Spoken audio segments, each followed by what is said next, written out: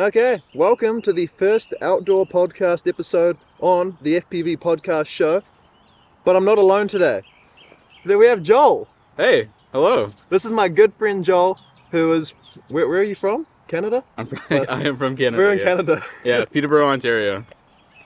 Yeah, small town. Small town. Small town, Ontario. And he's actually heading back away, leaving New Zealand in, less than a week now?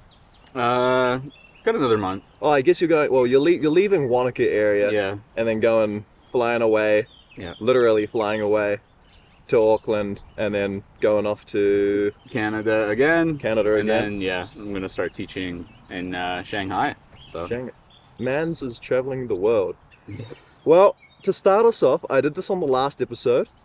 I don't know if you watched it or not, but I started off with quick fire questions. Okay, so I've got 3 of them. All you got to do is answer them as quickly as you can. Okay. All right, are you ready? Try my best. Yeah, I'm ready. It's early in the morning, okay? I get it. Drink some more coffee here. All right, we've got to get the coffee down the system. Yeah. We're out here, actually, you guys can't quite see it, but we've got the sunrise just starting to sort of come up. This is a fantastic idea to do this outside. Yeah, it's beautiful. All right, are you prepped? Are you ready? I'm ready. Okay. Quick fire question, number 1. What was your first quad? Oh, Mobula 6. Mobula 6, yeah. All right. At Bar Sky, analog. Oosh. You still have that? Yeah. It's I didn't bring my bag, but It's here. Oh, yeah, epic. yeah, that's the one that you've had in your hand. The little bag. That's my first quad. Cool. Okay. What's your favorite place to fly? My favorite place to fly. Ever. Oh, Ever. Ever.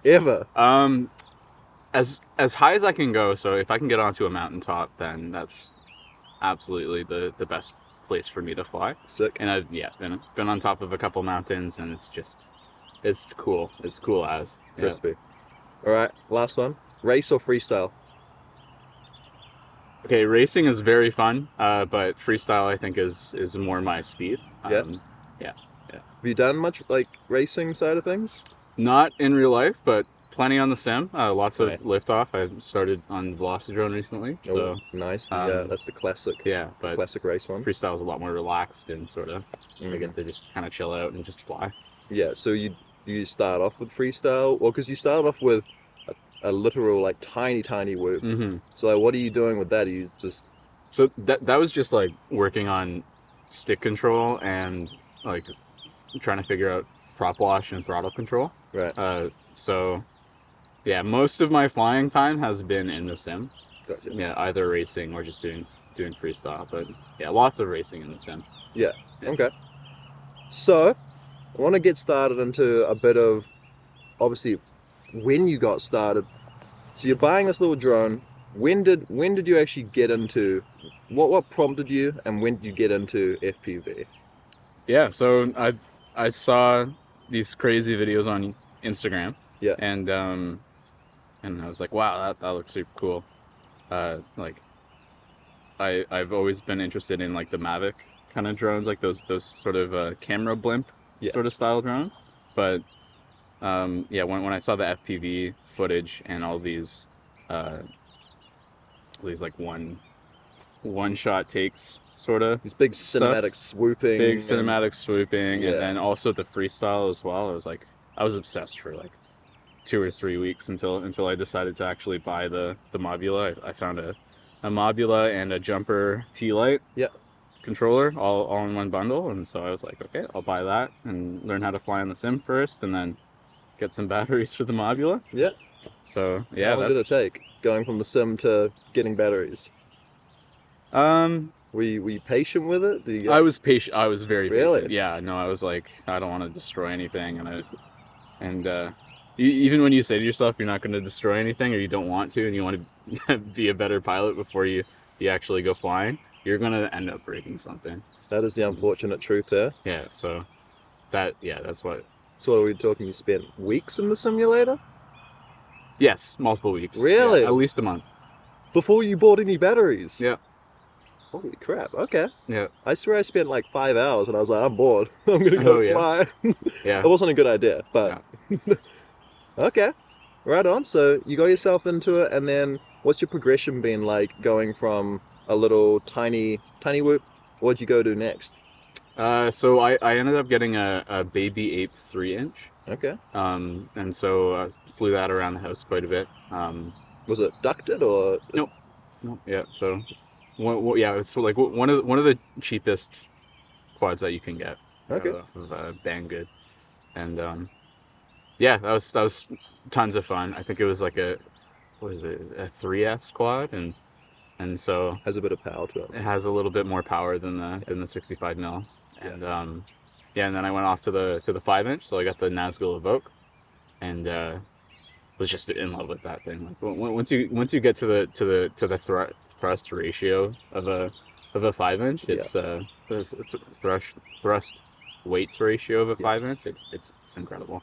So yeah, that's sort of my progression. And then I got the Cinemlog while I've been here in New Zealand, because I was like thinking I want to do sort of more indoor shots closer to people, and Did you end up doing some of that? Just with you guys. Right. Yeah. Okay. Yeah. Just sort of cruising around the people. Yeah, it was kind of tough for me in Auckland to sort of get around to places where I could fly legally and be able to like get shots that I could post. Yeah. So that didn't end up happening much, but yeah, out here where it's nice and wide open and there's some good spots for us to go. And you can fly through people's legs. Like you did literally the other day. Yeah. I mean, although that Very was cool. slightly terrifying as well, but I was so hyped up from when Sam was flying the 7-inch quad around. I was like, yes, do it! Yeah, that was, you guys put way too much trust in my flying. Because you're flying analog, so it's like, god damn it, what even can you see, you know? Like, which, yeah. I mean, well, I can see a lot. Like, you guys aren't too far away from me, and so. I don't know, man. I feel like the first time I put analog on my eyes, I mean, I went from analog originally for like a very short period of time, straight into DJI Air units. Got used to them with the Nazgul for ages. I also have a Nazgul. Then trying out like O3 and stuff. Then I went back to analog for my race quad, and I swear to God, I actually didn't think I could see. I didn't actually know what I was looking at on the screen. So I don't know how you still fly analog like for everything, but you said you're going to move to HD at some point, right? I'd like to, yeah. The only thing that's keeping me back is the price point, but that's just because I'm a student right now, so I've got like zero income. But yeah, going to HD is eventually the goal. What are you going to move to? Do you think DJI's system or like HD Zero? Both. Yeah. Both. So yeah. Man's going to have money. Well, it's not going to be too much of an upgrade to get a Walk Snell VRX, because I can just get the one that like sticks on and has an HDMI that goes into my Sky Zones. Gotcha. So that'll be that, and I'll probably only use that for my tiny whoops. Yeah. And then DJI for sure for my other quads. Put them to freestyle and sort of like that side of things, or do you think you'll stick with HD or like the HD Zero side of things and whatnot for freestyle and just sort of have? Well, actually, I guess that's a good question. Do you think you'd use the O3 unit over your GoPro? Yes. Yeah? I would. Absolutely. Okay. Yeah. That's interesting, because the majority of people that I ask that come from the cinematic background, or like, you know, not the cinematic, but like the watching the videos on Instagram and stuff and like seeing FPV, they always tend to get real hooked on GoPros. And I know you use a GoPro for your filming at the moment, but it's obviously because you have analog and you can't really show your DVR of analog to people, right? So, I mean, you can, but like, if you want to get the shot, you know, a GoPro is like the way to get it. Yeah. But okay, so that's interesting. What makes you like want to go to O3 and use that over a GoPro? So for me, it's the flight characteristics and having one less camera on board. Yeah. So like the GoPro being what it is, like this brick of a camera on top of the quad. Yeah. And then a heavy brick too. Yeah, a heavy brick. So it changes the way that it feels. And if you have a crash, you know, especially if you're doing freestyle, then not only are you risking your FPV system. So if it's O3, then you're risking basically a GoPro's worth of FPV system. Yep. In addition to another GoPro, right? So, Yeah. Especially if you don't have GoPro Care or anything like that, and yeah. then you can't get the refresh or whatever it is, the Yeah. replacement. Yeah. Yeah. I'm But grateful for having had that a couple of times and Mhm. it working out well, but the fact of flying a GoPro 10 on most things scares me now, and like the sense of, I mean, an O3 unit is expensive, but it's still cheaper than a GoPro, like a new GoPro, you know? Mm. It's still like $200 cheaper. So realistically, you break the O3 system, you're kind of still in the winning situation. But Yeah. And the trade-off for video quality is, it's there for sure, absolutely. yep. But it's not as significant as most people think. Like, if I were to show, my family or my friends, different clips of FPV and cut them all together, and then you've got O3 and you've got GoPro. Most people aren't going to be able to tell the difference. It's not until you put them side by side. Like when you put them directly side by side and you get nitpicky with it and you put them into very specific situations, like, I don't know, pointing it at the sun or whatever, Yeah. that's when you might notice things. But for the most part, yeah, I'm in full agreement with you in the O3 world. I think it gets shit on a lot. Like people really push it into the ground. They're like, nah, GoPro's still like the only good way to go. Like even for professional work, I would feel comfortable using the O3 on a paid for gig. Like the fact that you look at how far we've come with video quality in recent years on anything. You even look on like phone cameras 5 years ago. Like the O3 unit's remarkably better than those 5 years ago, like. Yeah.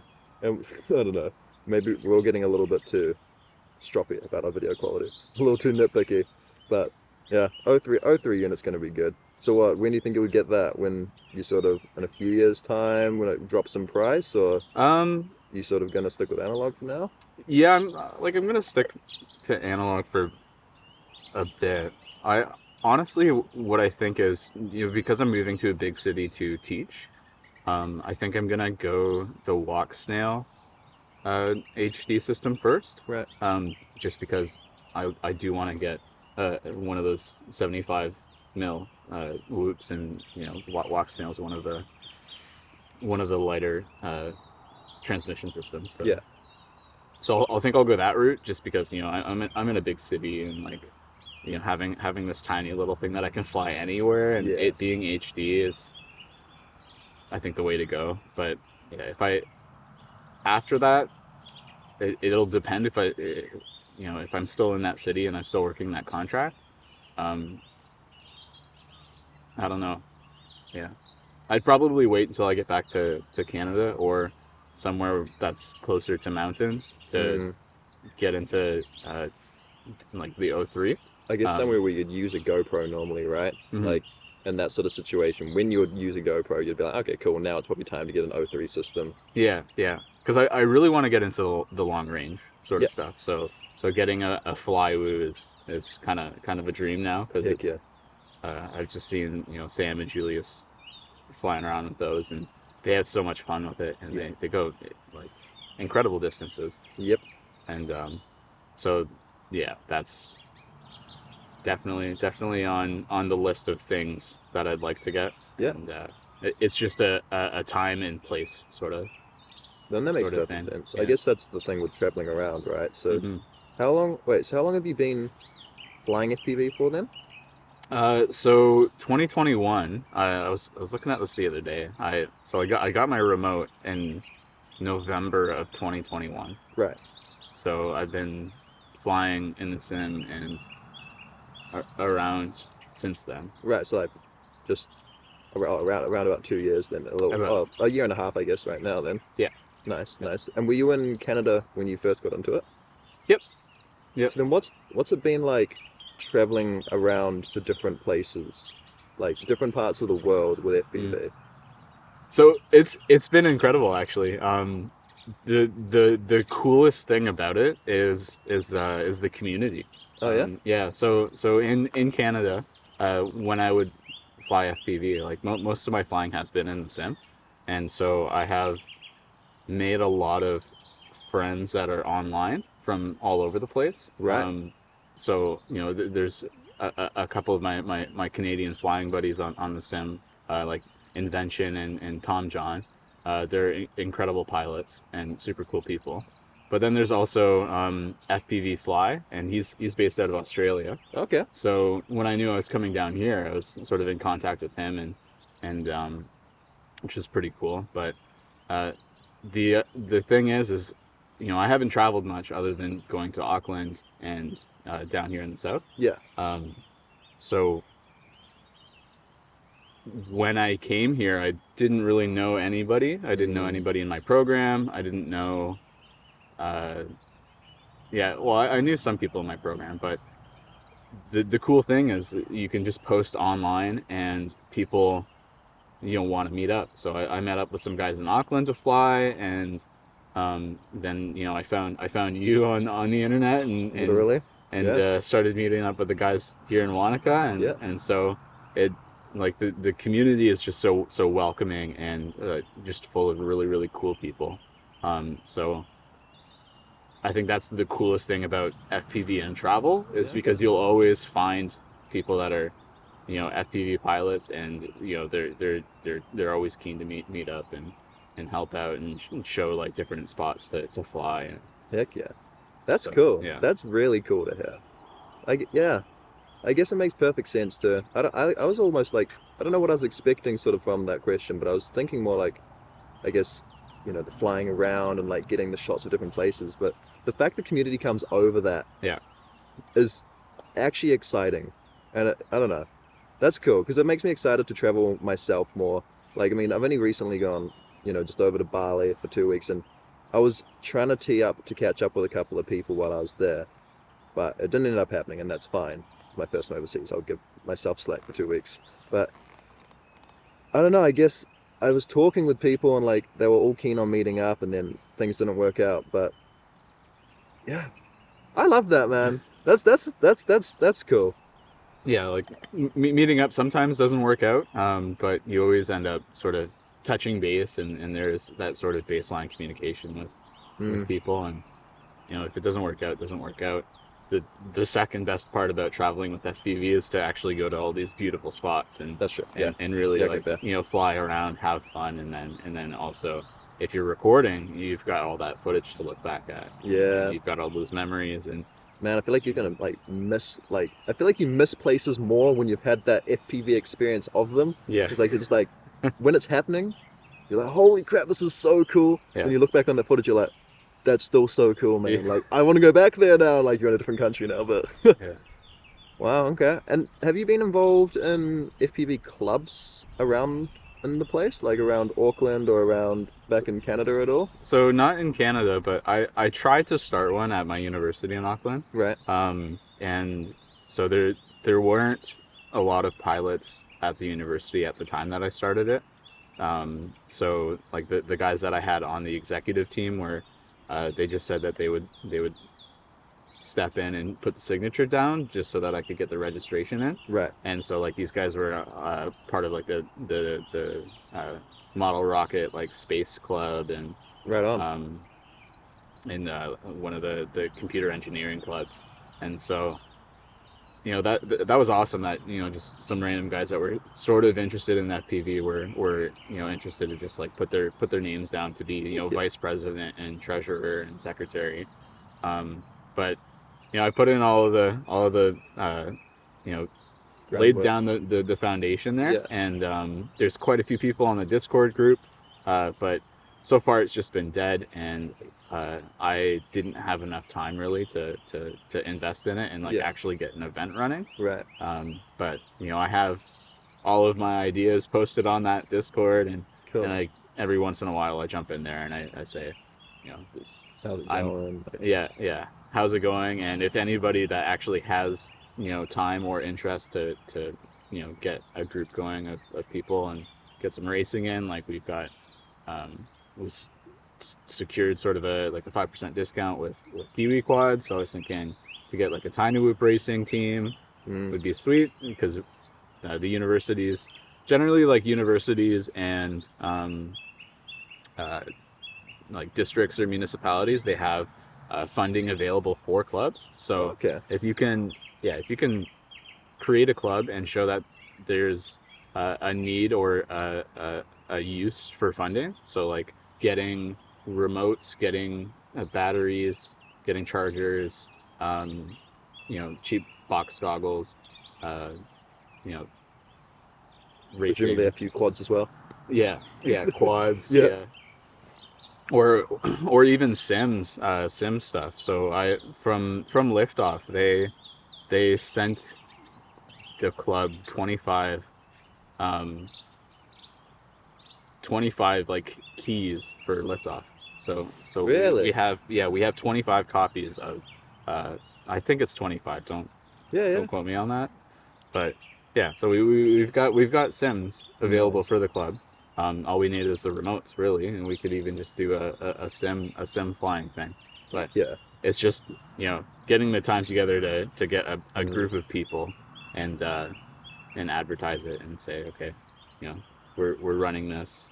We're going to whatever cafe that can run Steam Cafe, so that we can get like lift off for any sim on. Yeah, on solid connection. Get flying, right? Yeah. So Do you think you'll pursue that as you go over to back over to Canada and stuff in later years, and like create absolutely, a club, yeah. or So find other clubs and put your ideas and stuff in there and whatnot? 100%. I definitely want to be involved with racing and even just like a general FPV club. So I know, wherever I settle down and start working, I'll be working at a high school. So It should be here in New Zealand. it could be here in New Zealand. Yeah, no, I'd love that. We'll see what happens, but I definitely a dream of mine is to be sort of that a coach or That's cool. a manager of a high school club, just to get all these kids into science, technology, engineering, math, like all of those different subjects are related to this hobby. And it's such a fun thing, and kids get to learn all of these valuable skills like electronics repair and like all this soldering, a little bit of coding if they do like ELRS and stuff like that. So Well, that's your background, right? What do you teach? You teach mathematics, right? That's like your main thing, is it? Or computer science? So my main teaching subject is physics. Okay. But I do teach math, and I do have a background in computer science. Gotcha. So there's some digital technology that I have been teaching. Yeah. But yeah, mostly physics, mostly math. Which is stuff that you need to know, right? Yeah, I mean, stuff you need to know. I guess that's all involved in FPV and specific.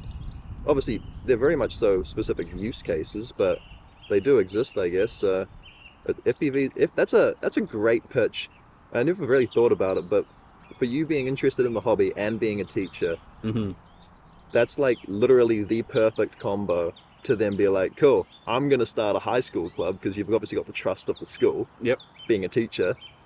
And then you can also get the trust of the students and be like, yo, I do cool shit. Look at this. Like, come look at this little thing flying around. I'm gonna put these goggles on you and you can watch it fly around. Yeah. That's rad. Or yeah, absolutely. And like some schools also have like robotics clubs and stuff like that. So there's already something that I can just jump into and say, hey, I'd like to branch off into drone technology and it's interesting.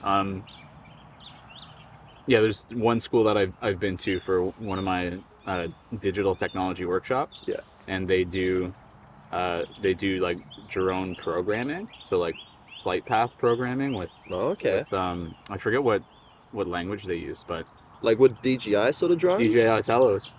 Yeah? Yeah. And they do like waypoints and not so much waypoints, but like path. So it's just like when you have like heaps of the drones around and they like make up like the artwork in the sky and stuff. No, not That'd be sick, no, it's they have, so they're told to go around. So what they have is at this one school is like a large room with some pillars in it, sort of like a I don't know what to call it, but they have a path that they need to take around it. Right. And They got so like obstacles set up and stuff. yeah, obstacles. Okay. And so they've got to code in like roll, pitch, and yaw at specific times. Wow. Okay. Which So is- like a fully automated flight around a course. Yeah, They got to program that. yeah. So they That's cool. They have to coordinate their turns and like sort of time it out, or do some calculations to sort of guess like the distances that they have to go. Yeah. And so yeah, they do that in groups, and they do like pair coding for that. And Is that like an actual like subject thing to take, or is that like one of the hobby sort of like So- after school, after class sort of things? so this school is it's actually worth credits for That's cool. for this man. project, and it's branched off of the digital technology learning area. So. Yeah. So yeah, it's incredible, but like you have to be at a school with the funding and the resources to be like, here's a bunch of drones that you can break, because And there's also I kids. guess the vision for that too, because I think a lot of people, there's still a lot of people that aren't too hot on drones as a general. Like, I mean, Yeah, I don't know if it's just sort of a New Zealand thing around this area where there's a lot of older generation and they all think that you're gonna pop a drone up even if it's analog and spy on you. Like that's sort of, I feel like, the vibes I get, but I don't really know what it's like in a school. I mean, I never had anything drone like in school, but yeah. Well, it's where was this school based at? Is it this is in Auckland. Yeah, Auckland? Bruh, I'm here shitting on New Zealand and yeah, that's in New Zealand. yeah. God damn. Yeah, it's really interesting because like in schools in China and all around, they're starting to sort of fund FPV in a way to get kids interested into like military technologies and stuff like that. So Right.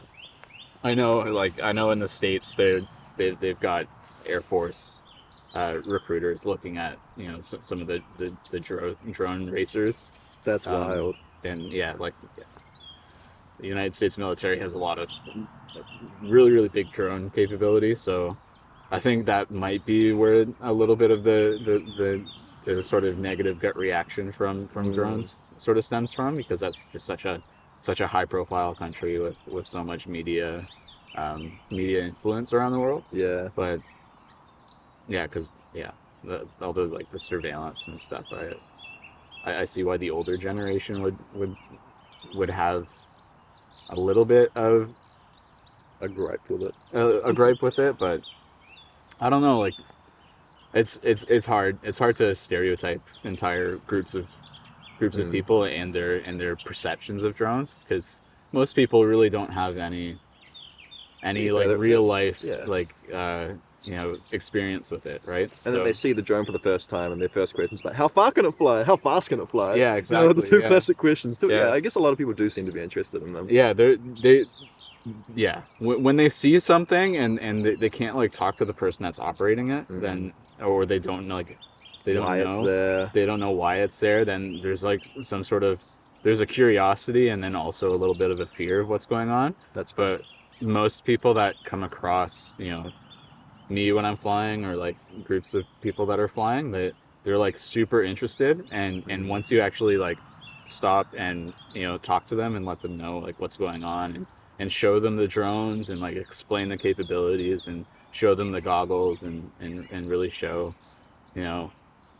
how different of an experience this is compared to what they think is happening, then it completely changes their perspective on drones. Just a real quick segue here into letting you guys know that if you want to support this podcast and keep it going, keep it getting better, and actually probably get some better microphones, some better audio quality, the best way to do that is to support this channel through my Patreon link, which is in the description. And hey, if you do decide to show your support, that's super, super helpful and really appreciated. If you don't have the financials for that though, click the like button and just keep on watching. Sure. I did actually just want to go back on like your computer science side of things and your teachings, or like your knowledge on that, I guess, subject of things. I remember us talking when we were doing a bit of a hike about AI and sort of the possibilities of AI and what it has for, you know, the general world. But where do you see, or what do you think could become possible? What do you hope to see from AI with FPV? Yeah, so That's a big subject, man. it is a big subject, and you know, some of the research papers that I did in my undergraduate was on AI, Okay. and so like on genetic algorithms and neural nets and stuff like that. And so when it comes to like the recent sort of hype around AI, when it with the like the LLMs, I just see such a useful tool for you know, anybody in like the coding industry or right now it's become such an easy tool to use because of the natural language interface. So like you can tell it, you know, what you want it to do or what you want to code, Yeah. and it will give you sort of a scaffold of what that code would look like so that you can sort of work off of it. So I'm thinking like in the next, you know, couple of years, I don't really know what the timelines are around on this. I mean, it's hard to and the guess anything with capabilities. AI, yeah. Yeah, because like things move really fast, but also they're not as accurate and reliable as the hype is being presented as. So, but when it comes to AI, when it comes to AI and FPV, right now, because it's a tool, so using like GPT to code or give you lists of things. Like I was looking into, you know, a list or a flow chart of what to do if you lose control of your quad. Yeah? If you experience a flyaway On ChatGPT. on ChatGPT. Okay. And you know, it's trained off of a lot of text from the internet. So like people have talked about flyaways, and so it created a flowchart for me of, of what to do during a flyaway, Right. which was interesting and incomplete, you know, because it's still pretty early stages with this stuff. But And FPV is so niche as well. Exactly, Like, it's not even like drones in general. It's like an FPV drone specifically, which is such a niche hobby. Yeah. But as a tool for coding, I think it breaks down that barrier of entry to coding. So sure, you need to know some of the language, some of the syntax, and how coding works, but you can type into this AI program to ask it, you know, how would I, you know, I'm trying to think of a use case here, like with ELRS, because a lot of things in FPV are open source. So Yes. you get like I think is Betaflight open Betaflight, source? I'm pretty sure is open source. Betaflight, iNav, ELRS, like OpenTX, like all of these different softwares that we rely on to communicate with our drones and to pilot them. Yeah.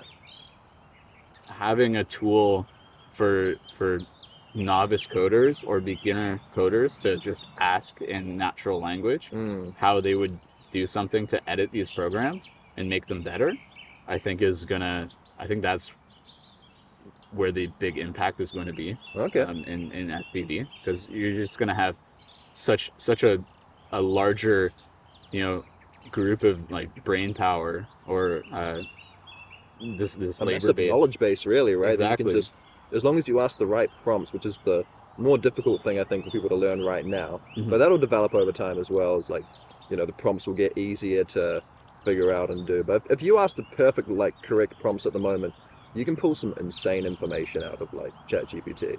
But I mean, it is all about knowing the prompts right now. But yeah, I was thinking about with Betaflight, just what features, like, I mean, I guess you'd have to sit down and think about it, but like, what features does it need? What features, you know, the thing is, you can ask ChatGPT that as well. You know, you can be like, Brainstorm what with would it. this here benefit from? And it'll be like XYZ. And you'll be like, how do I do XYZ?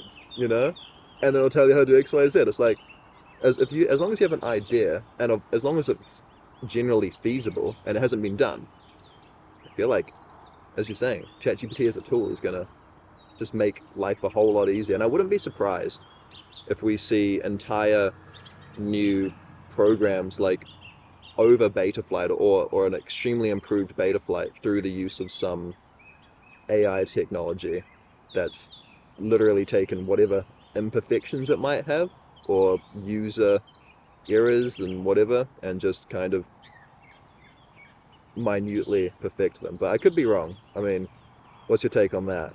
Yeah, well, like Is it not that much developed yet? right now, I see it as a tool for creating, you know, a scaffold to build off of. Okay. So, yeah, it'll give you a draft block of code to work with. And then you build upon that, and you build. Yeah, or you try and like fix it. Okay. Yeah. Right. It So gives okay, you, so like, a that's where it block comes of into the code. reliability side of things. Then Yeah. it's not giving you perfect working applications and shit right now. Yeah. Okay. All right. Well, that's interesting.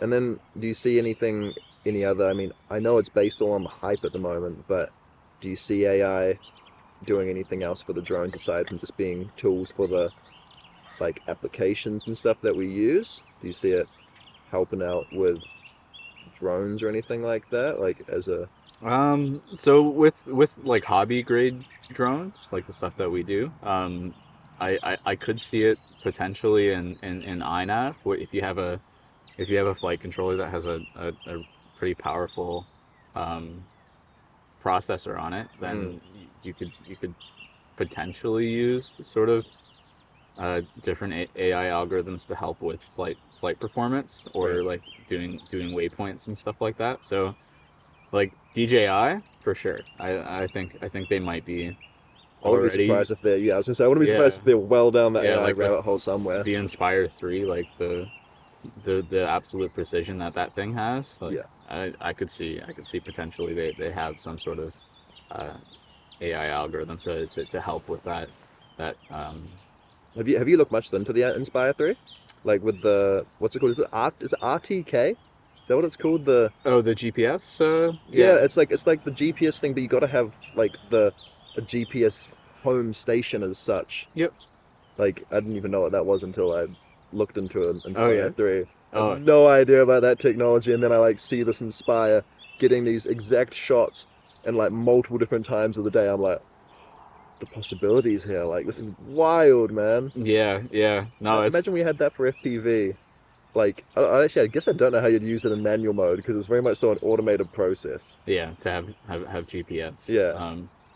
Yeah, it would be very very much for That literally is just a DJI FPV drone yeah. on that side of things there. Yeah, the RTK stuff is pretty cool. I learned about that because at one point I was interested in like drone photogrammetry.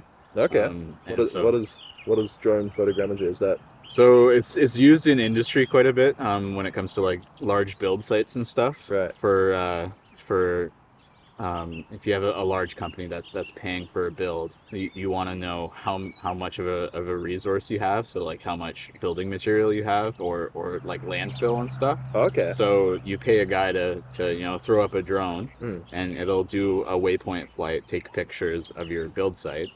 And then they can assess from Yeah, that point there. and then so all of those pictures you put together to create like a 3D map of what's going on, Right. and it can do volumetrics. So like if you have like a pile of gravel, you can take a bunch of pictures of the pile of gravel and then throw it into the computer software and get an exact, like pretty exact volume That's of that wild. gravel.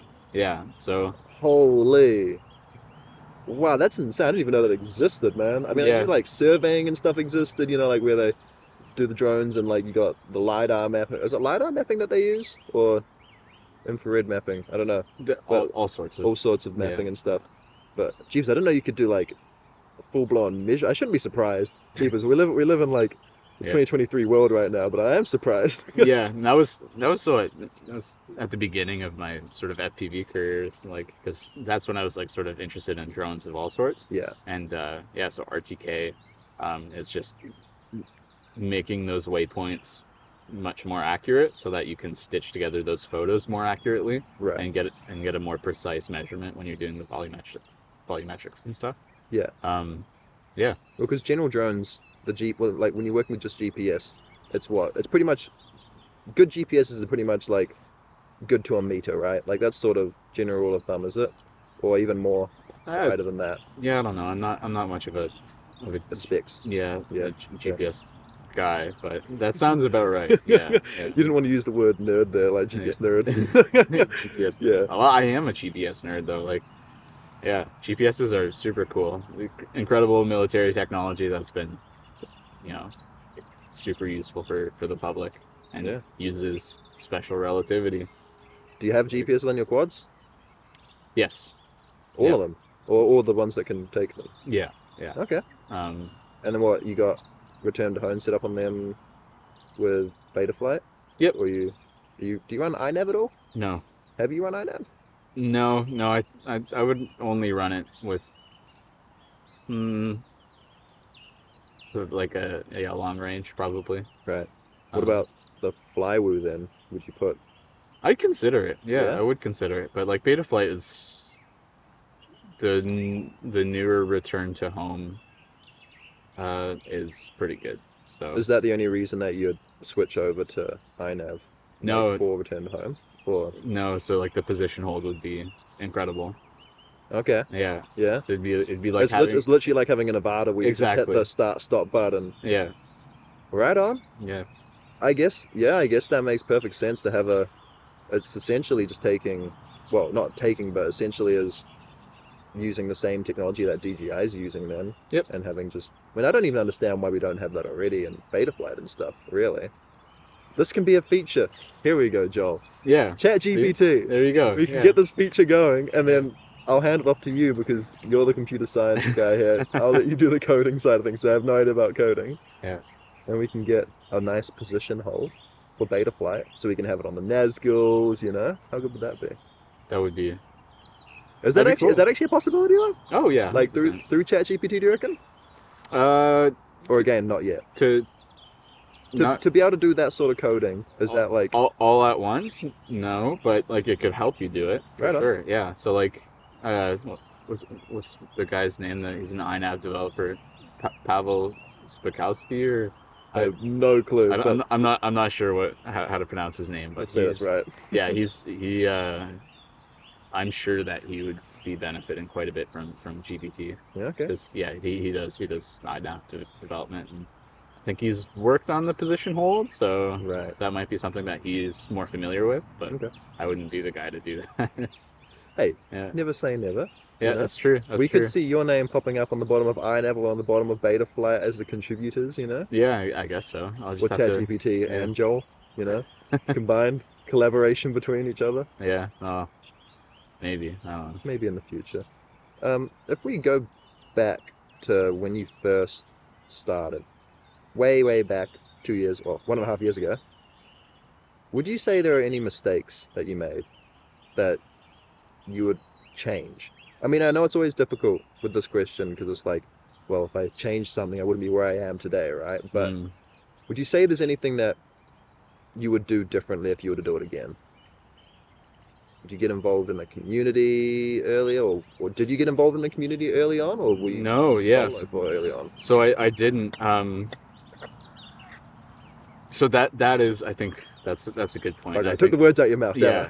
No, you gave me the answer there. Is I would have tried to find people more local, because meeting up in person and flying with other people has been like the highlight of FPV for me. And like starting flying on the sim was incredible, and like meeting people on the sim and flying with them all the time, absolutely incredible. But when you actually meet up with other FPV pilots, and you see what an FPV drone can do with your eyes. Because like when I was flying around, I had the goggles on. I couldn't see what the drone was doing. Yeah. Right. So like the first time that I saw other people flying was in Auckland with a bunch of guys, Yo. and it just blew my mind. How many drones were in the air at like that time? Like a couple? Just two. That's just still two. cool though. Yeah. And what were they, little tiny whoops? No, they were all 5 inches. 5-inch quads you get to see. That's sick. Yeah. Let's go. So, yeah, it's just when you're able to see other pilots fly, it's an incredible experience. I don't know how else. No, you're literally dead on there. I remember when because I flew for, must have been about a year and a half, or maybe it's either a year or a year and a half, where I didn't really fly with anybody. I had one guy that I would fly with very occasionally, but then I came over here to Wanaka, and ended up meeting up with Julius, Sam, and everyone else now. I had never seen like more than one quad in the air at a time, and seeing like even just 2 quads flying around, just zooming, and Sam and Julius are fantastic pilots. They just freaking flipping, rolling like everything, just do crazy shit, dive places I wouldn't even consider like looking at, and to see these drones just doing this stuff this close from the ground, it's a wild, it literally adds another element to FPV over the actual FPV side of things. And then it all comes down to that community too. That's something that was also introduced to me fairly recently. That's like, I mean, that sparked everything. That sparked this, like if I hadn't found if I hadn't gone over to Christchurch and gone to that race that I went to, the race event, I don't think I would have continued this YouTube channel on that much longer. I would have gotten bored with FPV, and then this wouldn't be happening, and you would never have gotten in touch with me. Like, this is wild. Yeah. I don't know, it's wild to me. But yeah, we'll wrap this one up. But where can people go to, find you and follow you and see your journey as you go around the world? Do you post anywhere? No, I don't really post anywhere. I post on my personal account, but that's personal account. But I am on YouTube. It's Joel FPV. Cool. And I don't have any videos, so don't change. be disappointed when you. That's got to change, Joel. It could change. We got to see an edit from New Zealand before you leave. You got to put together an edit. I'll think about it. It might be an edit, a couple of years down the road. Couple of years. Yeah, I like to follow sit on for more. A couple of years later. Yeah. But I don't know. Yeah, in the future, I'm when I start, a high school club, I'll definitely be like doing tech content, tech content, sort of troubleshooting content, because the kids are gonna be breaking stuff all the time, and they're gonna need help, and so. Instead of telling them a bunch of times, I'll tell them once on YouTube and then just refer them to the... Yeah. Dope. Thank you, my man. Thank you. Yeah, it's been good.